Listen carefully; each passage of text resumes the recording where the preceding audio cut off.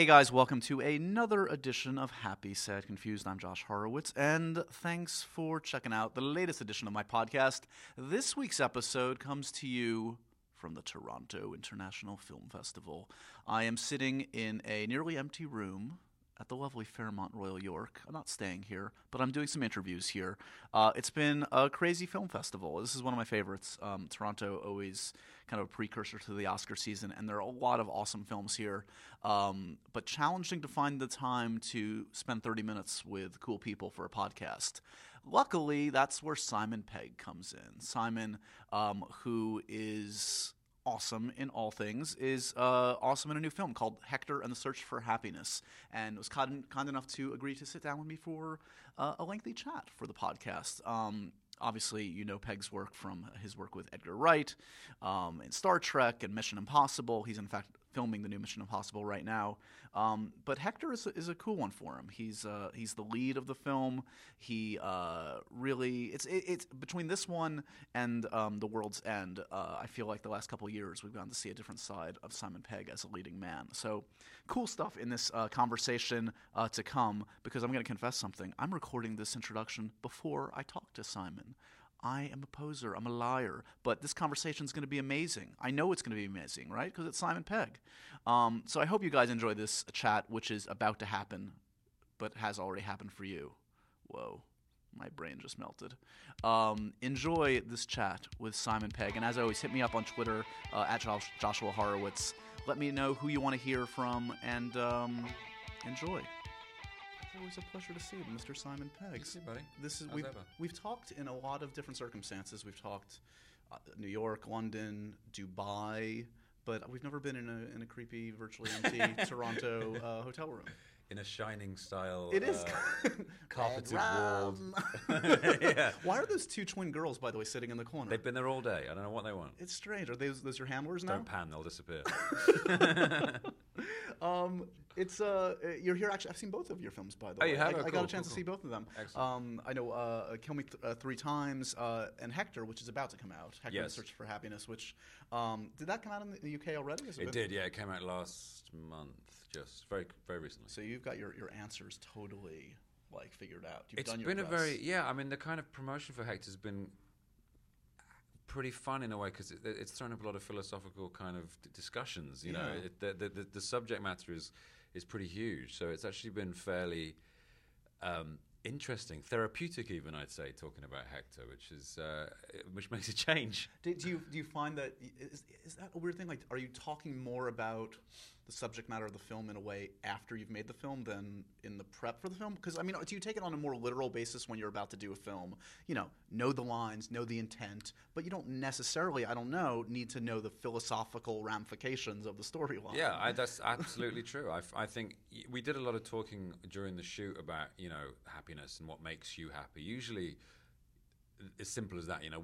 What makes you happy. Whereas afterwards, there's been real room to sort of ruminate on the grander sort of implications of it all, and also, getting to the end of the filmmaking process, which was a journey in itself, and realizing that this whole idea of happiness as being something which you're chasing is, it's the wrong way to look at it. It's not. Right. It's not, because it is a rainbow. It's something that you're running after that you're never going to get to. Right. You have to kind of understand that it's the running that's the thing you're supposed to savor.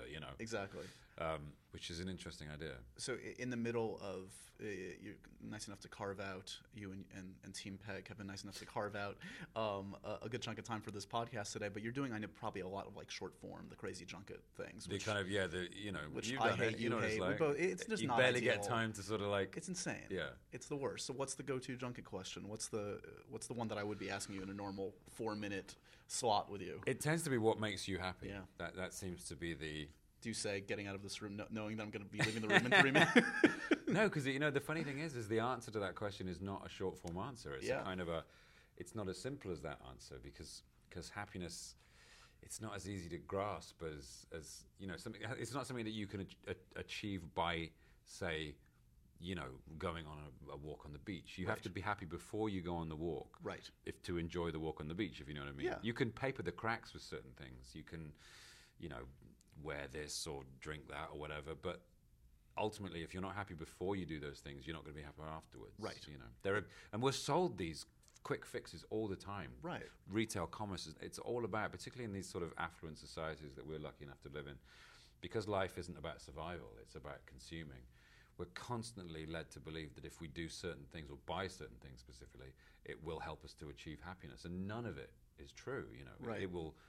It will give you brief relief, or it will give you some sort of amusement or comfort or something that can stand in for happiness. But happiness is something a little more. Except for pie. Except for a good bit of pie. I mean, sure. that is true happiness. Absolutely. Let's not. There are exceptions to every rule, of course. Pie being the main one. Right? Am I crazy here? Yeah. It's a great film, and on a personal level, like just as a fan of yours and being familiar with you, it's exciting to see you in this kind of a role, because it's a, obviously you're the guy in this. That's always cool, but it's a you get to play a real arc for this character, and he's in the middle of an existential crisis, or comes to one pretty early in the film. Yeah. I mean, give me a sense of sort of like, are you looking? Is it important for you at this stage to kind of like get a chance from here and there to kind of be the guy in a film as opposed to in an ensemble? You've done both, absolutely. Obviously. I mean, I often see myself referred to as a comic, and I haven't been a comic for 15 years. I'm sort of. I stopped doing that.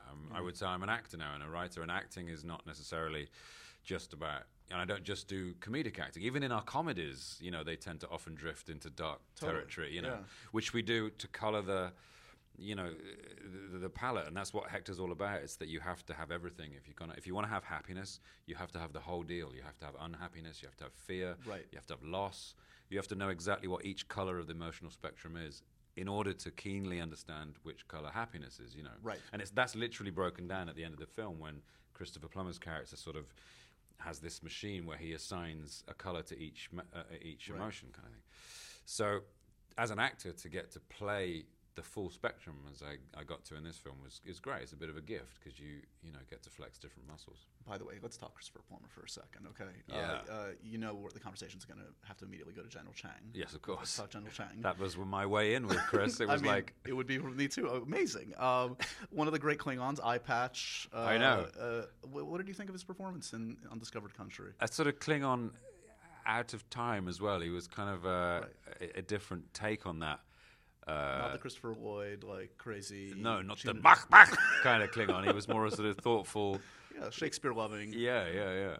That was my. When I first met him, I was like, "Hey, we're both in Star Trek," rather than anything else, at The Sound of Music, or it was just I went full Klingon straight away. Does he embrace? Is he okay with Star Trek? Or yeah. He's cool. Chris, he's funny because he likes to be contrary, like for fun. So he will, it's apparently he hates talking about The Sound of Music. He doesn't. He's very proud of it, But he loves the fact that if you do bring it up, he'll go, "Oh, it's terrible." He knows it's not. He's just having you on. Amazing. So, talk to me also about. I assume you didn't shoot this all like Avatar in a green screen somewhere. You traveled the world for this one. We did. We shot it in green screens across the world. No, we started off in Vancouver. And then, and Vancouver actually stood in for lots of places in the film. Yeah. Every single location we went to, there's a little bit of Vancouver there. You know, the interior of some of the places in China and South Africa are actually Vancouver. But we then went to London, shot all the exteriors in London. Then we went to South Africa, to Johannesburg, and sort of suburban and rural Johannesburg. And then to Shanghai and Chengdu and Tibet. And crazy. Yeah, it was it was such a journey, a literal, physical journey.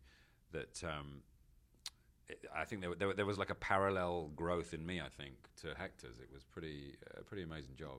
Are you recognized virtually in all these places at this point, or can you go? Are you big in South Africa? Or are you the big funny thing was in China, every time we get to an airport, there'd be like a group of like 20 girls, and they'd all have stuff for me. They'd have a sign, and each one of them would have a lovely little gift they're probably usually made. Or at the very least, a sort of stuffed panda.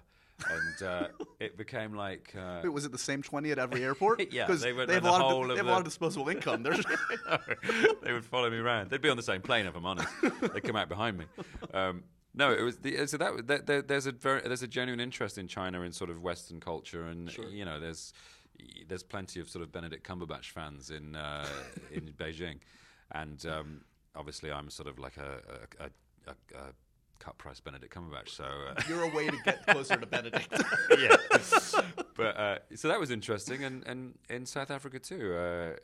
Yeah, I guess there's you don't realize that you are having a effect globally until you get to those places and people know who you are. Yeah, which is nice, you know.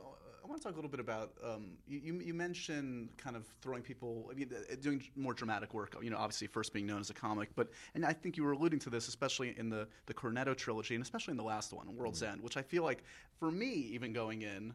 I felt like it was a misdirect. It was, but in a great way. Yeah. Like, yeah, I mean, obviously by the end, what you realize is that that's one of the most complex, fascinating characters you've played, Gary King. Yeah, And I think a lot of people, I think you might have confused a lot of people in a good way. Yeah, in that, like, oh wait, this was about something much deeper and much more profound than maybe I thought walking into the theater. Was that? Do you think it was interpreted in the way that you guys hoped and kind of like appreciated in the way that you guys wanted it to be? I think the people that we wanted to, you know, we made it for people who were able to decipher that kind of stuff. I mean, on one hand, it is a film about guys fighting, you know, robots, but on the other hand, it's about much deeper things. And it was always really nice. You don't want to spell this stuff out. You know, you never want to kind of have to say this is what this is about. So when people pick up on it and they get it, it's really nice because it means that you've kind of done your job. Now, not everybody will, but unless you spoon feed people, that's always going to be the case. So for us, you know, we made the film that we wanted to make, and we made it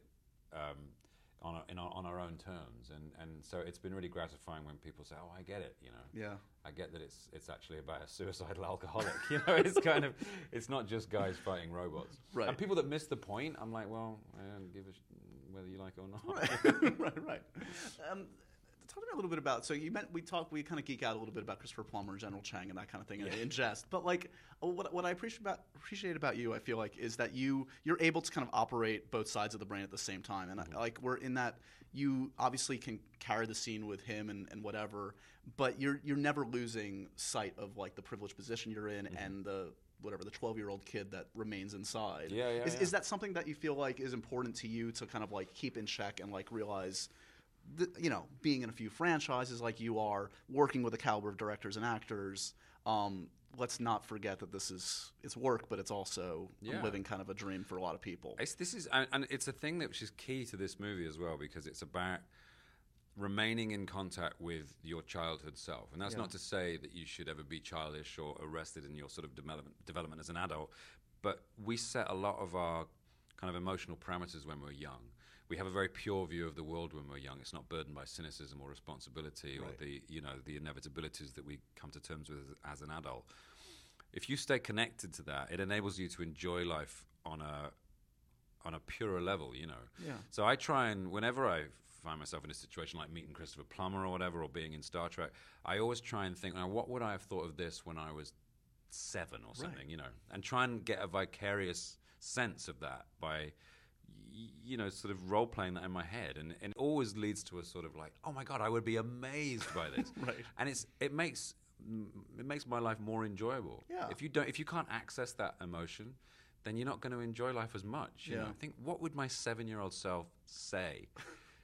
You know, I went to see JJ on the set of a certain film recently, and I was like, what would my 7-year-old self say if he could see himself looking at that particular spaceship? Do you know what I mean? It would be the first expletives you probably ever exclaimed. And it helps me to understand just what a joyous situation that is, you know. I was talking to Matt Reeves recently, and he was saying that JJ is as excited as he's ever been. I mean, the weight's on him, obviously, as it was with Shrek.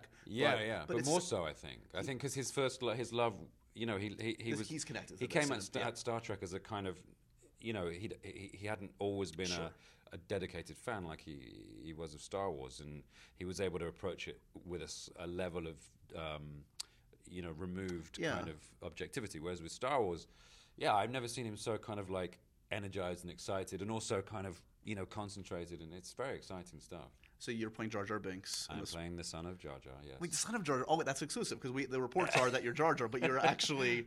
Jar Jar wouldn't have made it past 30. I mean, his mates would have killed him. I was joking. I saw Benedict actually this morning. He's in town for Imitation Game. Yeah, I saw him last night. Yeah. Did you know he does as good a Jar Jar as I do? He does? I swear to God, we've done it back and forth. It's actually you guys must have you passed. think it's hard. Yeah, so never. I can't okay, imagine a more awful room.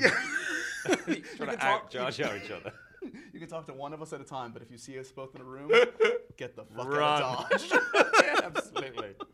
Thanks for giving me the heads up. Yeah, they're just trying to help you out.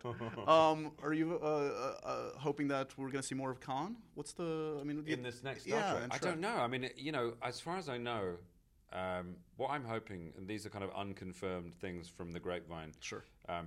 We're hopefully going to make it next year, Right. and that, by my math, would bring it out on the 50th anniversary, which would Right. be really nice. I don't know if that's not a promise.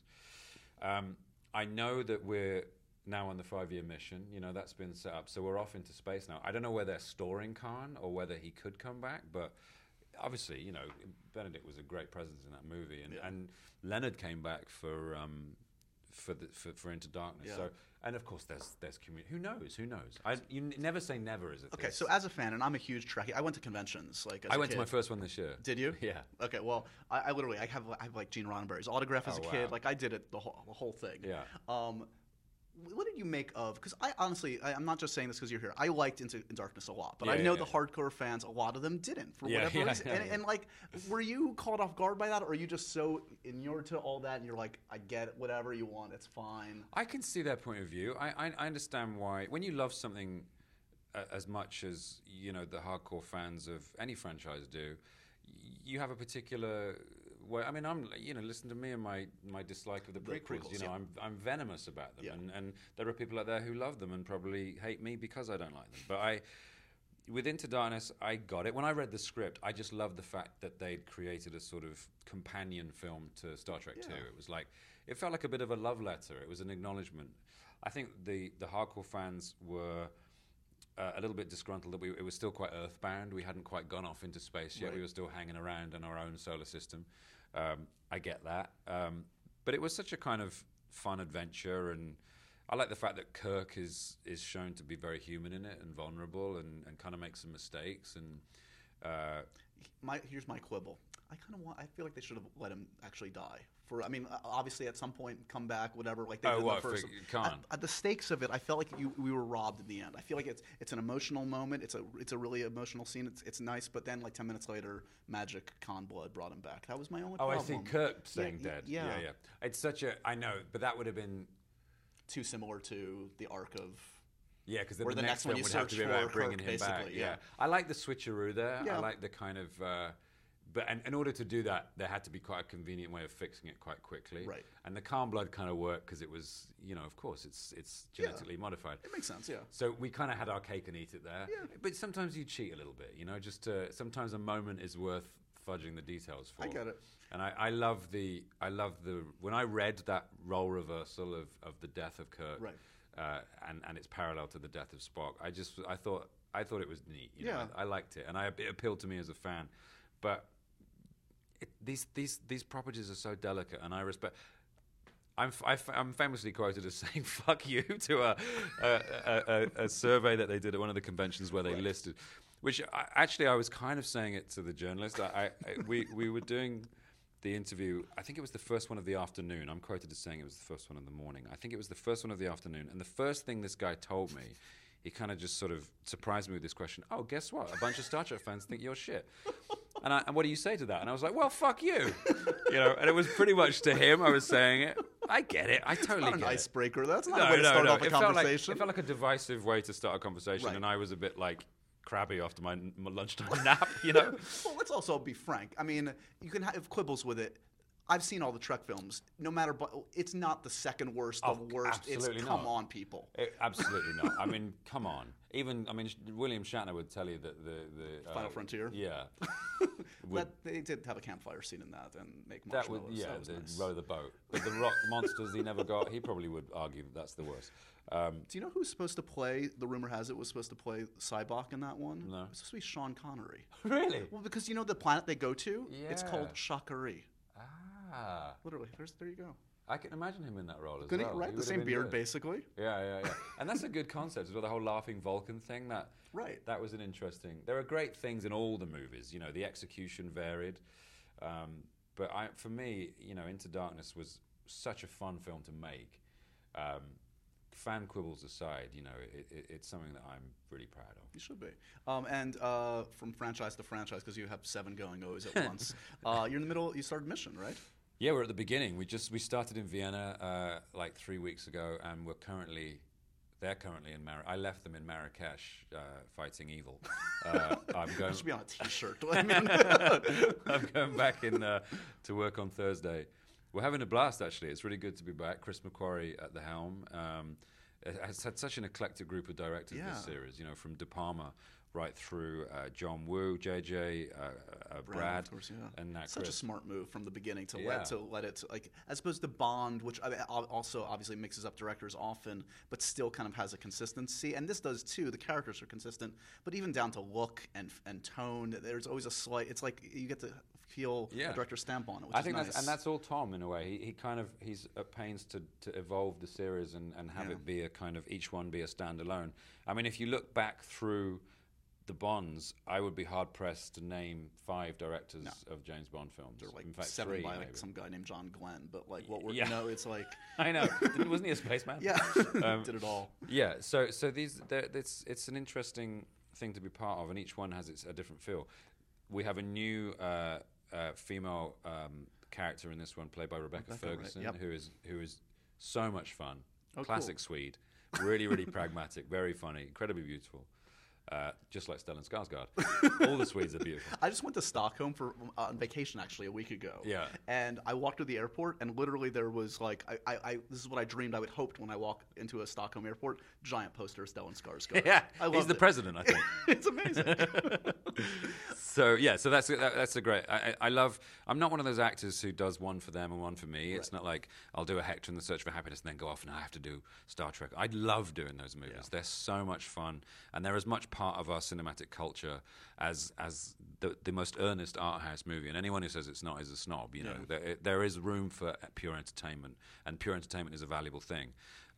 So I enjoy doing both the kinds. Was getting the first Mission kind of a shift in the career? I mean, obviously you were well on your way to like great stuff thanks to Sean, et cetera, which was probably the biggest shift. But in terms of getting a foot into kind of quote unquote Hollywood, big time kind of filmmaking, like of that sort, absolutely, was Mission kind of like a turning point there? You think that was my kind of my big opening into that kind of realm. And how did that happen? Is that through? Is that Tom was just JJ? Is JJ? Yeah, that's because JJ's very much, he likes to cut through the kind of the bureaucracy of filmmaking. Like if he wants an actor, he'll go and ask them rather than ask their people to ask the people who know the people. Right. And so he called me. I was writing with Edgar, writing Hot Fuzz with Edgar, and the phone rang in the office, and so J.J. Abrams is on the line for you. And I'm like, alias J.J. Abrams. And like, yeah, he wants to talk to you. I'm like, what? So I went and took this phone call, and he literally said, hey, I thought it'd be fun if you were in Mission Impossible 3. I remember going back to the table and Edgar going, what was that about? And I went, I'm going to be in Mission Impossible 3. And the mushrooms in the other room are fantastic. It was very, you know what? And I'll tell you, in terms of relating it back to Hector, I got to LA to do the movie. Having never done a film of this kind before, I sort of holed up in this Beverly Hills hotel and just sort of waited for information. I went out to see JJ. They were shooting some scenes, kind of met him. I was very jet lagged. I wasn't in a particularly good place then, personally. Okay. I was a little bit sort of... I was in the midst of a personal crisis of my own, just in terms of what I wanted from life and my own happiness. And I remember sitting in this hotel thinking, okay, so I'm in a movie with Tom Cruise. I'm in a Hollywood film. This supposed, kind of nirvana that you were supposed to head towards if you're an actor. And I really am not happy as a person, And I realized that those things don't bring you happiness. You have to be in the right place to enjoy those things. I've since sorted all that out. And I remember going back to JJ later and going, do you remember that when I did, wasn't it difficult? And he's like, yeah, I remember.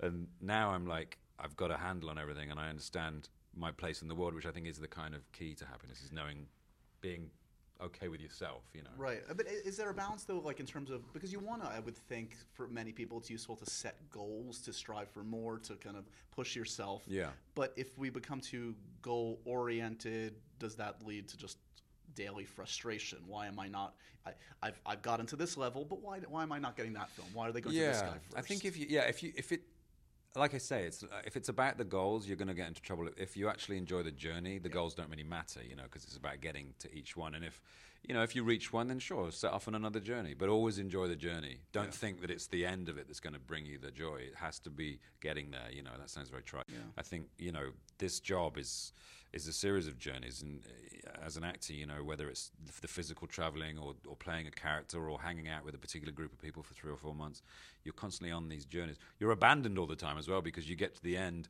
and suddenly these friends that you've made that you got very close to, they all disappear into the wind. Right. That was what's so nice about making The World's End and then doing Hector with Rosamund, because we at the end of The World's End we just said, see you next week. It was lovely. So we didn't have that usual sadness. Has she snuck you a peek at Gone Girl yet? I keep asking her about it.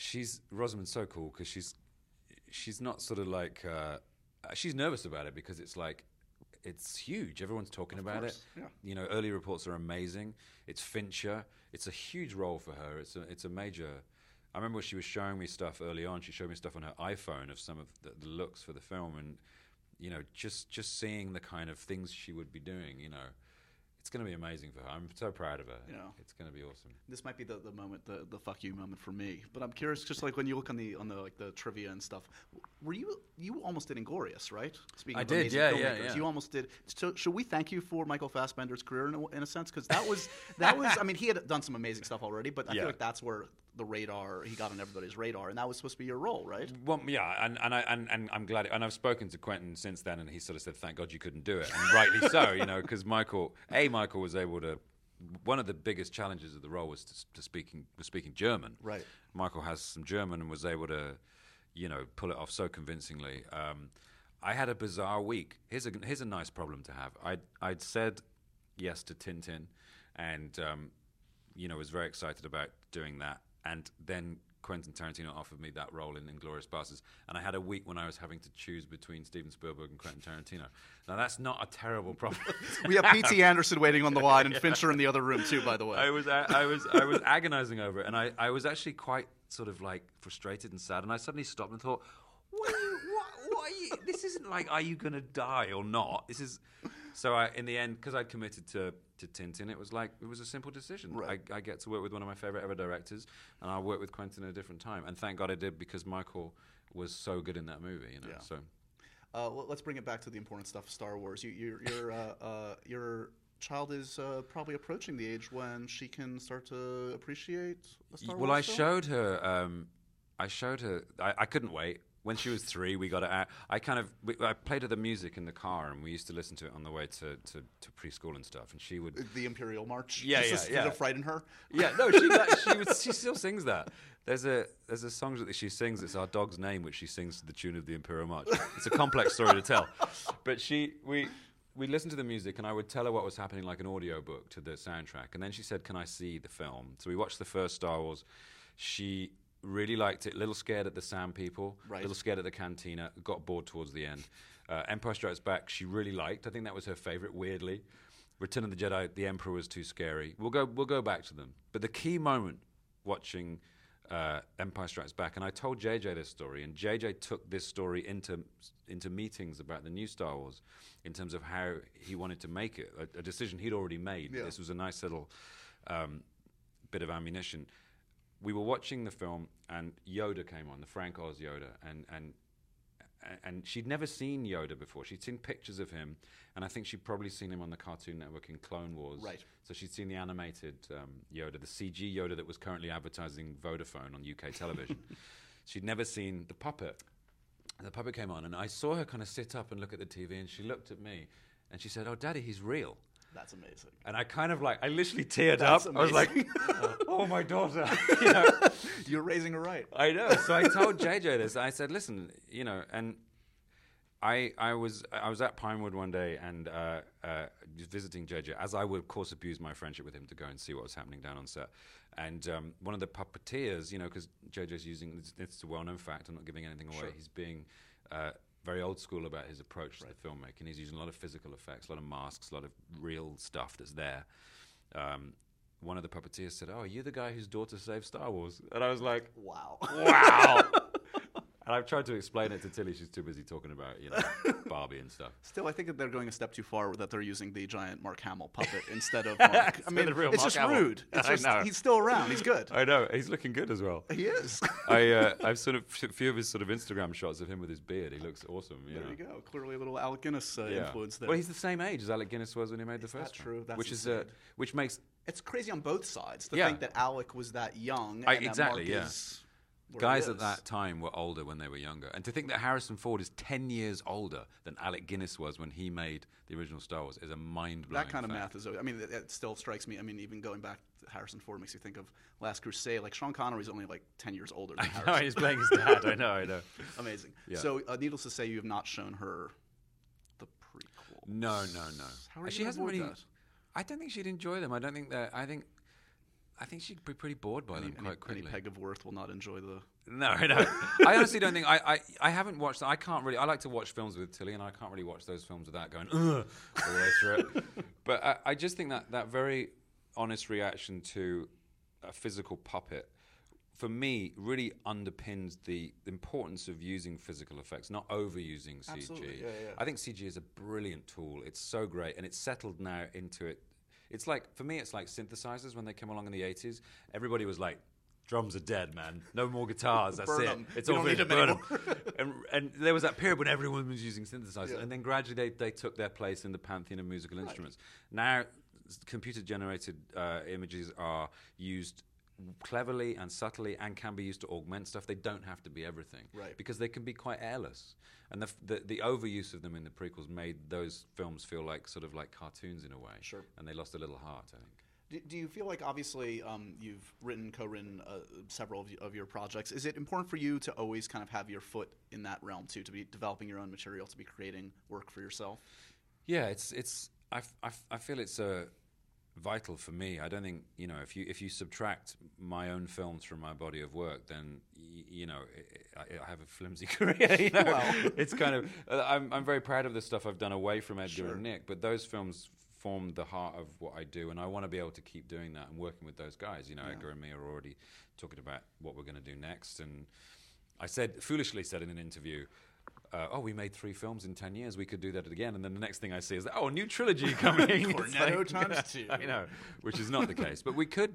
Yeah. We're not necessarily going to launch into another 3-part thematic film cycle, but we might make. I don't know. You never know. And I feel like our own experiences away from working with each other only compound our love of getting together and making films.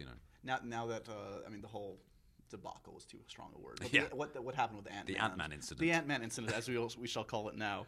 So were you going to be in it? Were you going to get any role? No. I think it's important for Edgar when he makes films, for all of us, for Nick, Edgar, and myself, when we make films away from our little group to have some distance between what we do there and what we do elsewhere. And I think that's why Nick and I weren't in Scott Pilgrim. Right. It was a very, Edgar was very, we didn't expect to be. It felt like the right thing to do was separate. And I don't think with Ant-Man, there was never any plans for Nick and I to be in it. It was something that, because that would be a little gimmicky, I think. If Edgar makes a film and asks me to be in it, then I'd always say yes, because I love working with him. But, that's just the way that turned out. I'm sure it's going to be, it'll be a great addition to the Marvel Universe. And Like, are you going to be able to watch it? Like, and this is not even particular to Ant-Man, but I'm curious, like, when you get to, again, a level and know the participants and know how the sausage is made, are you able to kind of appreciate films in the same way? You feel like, again, going back to 7-year-old Simon, is anything kind of like detracted in terms of your enjoyment of films, you think, at this point? Well, you have to, I think there's a critical faculty that you have which you can never switch off, but you have to kind of background it a little bit. You have to ignore it like noise. And that comes from being like a film student and learning about, not just being in the industry, but learning about film and knowing the entire intricacies of the technical process of making a film. When you watch a film, you have to suspend your disbelief a little bit more just to ignore that stuff. You can hear ADR and you can see stuff that's been reshot. And if you really want to enjoy something, you have to make sure you turn that stuff off. If you do start noticing that, it's because the film's not entertaining you enough. Right, that's true. Yeah. You think you'll direct at some point? I'd love to. I found something recently that I really wanted to direct, and I investigated, had meetings about it. Unfortunately, the timing didn't quite work out. Yeah. But yeah, I would really love to. That's something I'm excited about doing. I mean, do you, I've talked to so many actors about different kind of like what they look for in a director. You've got to find one in Hector and Peter Chelson. Yeah. Like how much direction do you want? Like, do you want to be given total free reign, or do you want them to come up to you in between takes and say, do this? Do you ever want a line reading? I mean, how far do you want it? I like being directed. I feel like I'm there. The director is the captain of the ship. It gets a little dangerous when the actors start thinking they're more important than the director, I think, in filmmaking. And I like to be told either that I'm doing the right thing or what he or she needs of me, Right. And like working with Brad Bird was really interesting because he came from a medium where he could manipulate his actors literally. He was from animation, so he could change their very facial expressions. And he kind of was like that. I remember him the first scene we did on Ghost Protocol, he came up to me and was telling me exactly how he wanted me to do the line. And I was like, all right, okay. I like this. This means if I get this right, it's exactly what you want. It's fine as long as he says, like, and now I want your arms to expand Yeah. like 15 feet. Like, wait, do you realize we are... I'm human, right? Yes. Physics does enter into this, Brad. I'm sorry to say. I think you also learn a lot from, like, collaborating with someone like Tom Cruise. I don't know why I'm calling him Tom because he's my best bud. But, like, but even just from my side of things, to see how he carries himself and see how he's the first one at a premiere. He's the last one out. He's a consummate professional. It's amazing to watch. He's so old school, and maybe I don't even know if back in the day they were like this or he's just unique. I think he is. I was talking to a producer about this recently, about Tom being like the last of a particular breed of movie stars, and it's because he applies himself 100% to his work, and he loves. That's what brings him his happiness is that endeavor. He is so committed to what he does. Yeah. It's inspiring, and he's also a producer, so he's more than an actor. When particularly on a film like Mission Impossible, which he has a vested interest in. It's a personal film to him. He's also doing producer things on set. He's aware of every facet of the production, and being around him, he's fun. He's a lot less complex than everyone thinks. They kind of see this mysterious character who's crazy. He jumps on sofas. He's not really. He's kind of like a regular guy who does an extraordinary job, and it's funny when you get to that part of him, which is just the normal person, and you're looking at him and talking and just being normal, and you think, hey, you're Tom Cruise. Right. And he also has that unique ability, as like you hear about, like that 0.001% of movie stars where you're talking to him, there's nobody else. Like and he's present, he's there. But that's all about. He's incredibly courteous. He was raised in Kentucky. He was raised in the South, and his mum raised him right to be like to have interest in when you're talking. He's not allowed his movie star kind of status to turn him into a kind of aloof, rude person. The part of that is just courtesy, which is nice. But I really like him. I find him to be a fun person to be around, just because he's fascinating, and he knows. I'll often say, he'll tell me something, and I'll go, "Well, of course, you're Tom Cruise, for God's sake," and he always finds that funny. But like the other day, we were on the subway in Vienna, and he said, "I made this movie called Risky Business," and I was like, "Oh, did you?" Let's look that one up. Did you really? Oh, let me just get on IMDb and check that. Of course, I know you made Risky Business. That iconic scene with you and insert 50 movies. But he didn't do it to be. He's not like. I was in this little band called the Beatles. It's more like he wouldn't assume that you knew. It's kind of sweet. It's amazing. Yeah. What enjoying anything in the TV realm right now? I know you're working, but are you binging on anything? I tell you what I really enjoyed was True Detective, and I enjoyed not binging on it because I watched it week by week, and I forgot how nice it is with serial TV to give it a week, and to have to spend a bit of time with the episode and which I had with the last series of Game of Thrones as well, because I was watching it as it was aired, so I'd have a whole week to kind of digest, and you don't get that with binge watching anymore. Yeah. Have you seen Fargo, by the way? I loved it. I just watched the first 5 episodes like last week, and it's amazing. It's one of the best things I've seen in years. Brilliant. Martin is incredible. He's so good as an actor and as a character. He inhabits that role. But Billy Bob and Alison, who plays the I'm blanking on her name, but she was nominated for an Emmy, and she's amazing. Wonderful, and just how amazing it is to take a film which was It wasn't like that film was like, oh, we could do more with that. No. Fargo is a brilliant Oscar-winning movie, and yet they managed to somehow It's just a riff on it in a way. reinvent It's fantastic. And this is happening a lot now. They're making a series of Westworld. You know, they're taking. Which has an amazing cast. Yeah. And also, there's another. What else? Oh, Hannibal is a very interesting show. I've heard, I haven't seen it, but I've heard it's actually quite good. You know, you take a film kind of. It's a very interesting evolution, I think, in terms of how TV and film are becoming less discernible. And, you know, the more our TV screens become like cinema screens, Exactly. the more theatrical film becomes like big light shows and things that you have to go to see in a kind of big sort of theater. The more these kind of like TV versions of films are happening. It's an interesting... Once like Fincher signs on to TV, it's like all bets are off. Yeah. It's good enough for him. It's good enough for literally anybody. Exactly. And how people kind of... How people sort of enjoy television now. There's a whole thesis to be written about it. Yeah. Interestingly, bringing it back to Hector, one of the things that I've really, really loved about watching this movie with an audience is the communal experience, which is one thing that people sometimes forget about theatrical cinema. Right. They see it as being, oh yeah, we'll go and see it on the big screen, like that's all it is.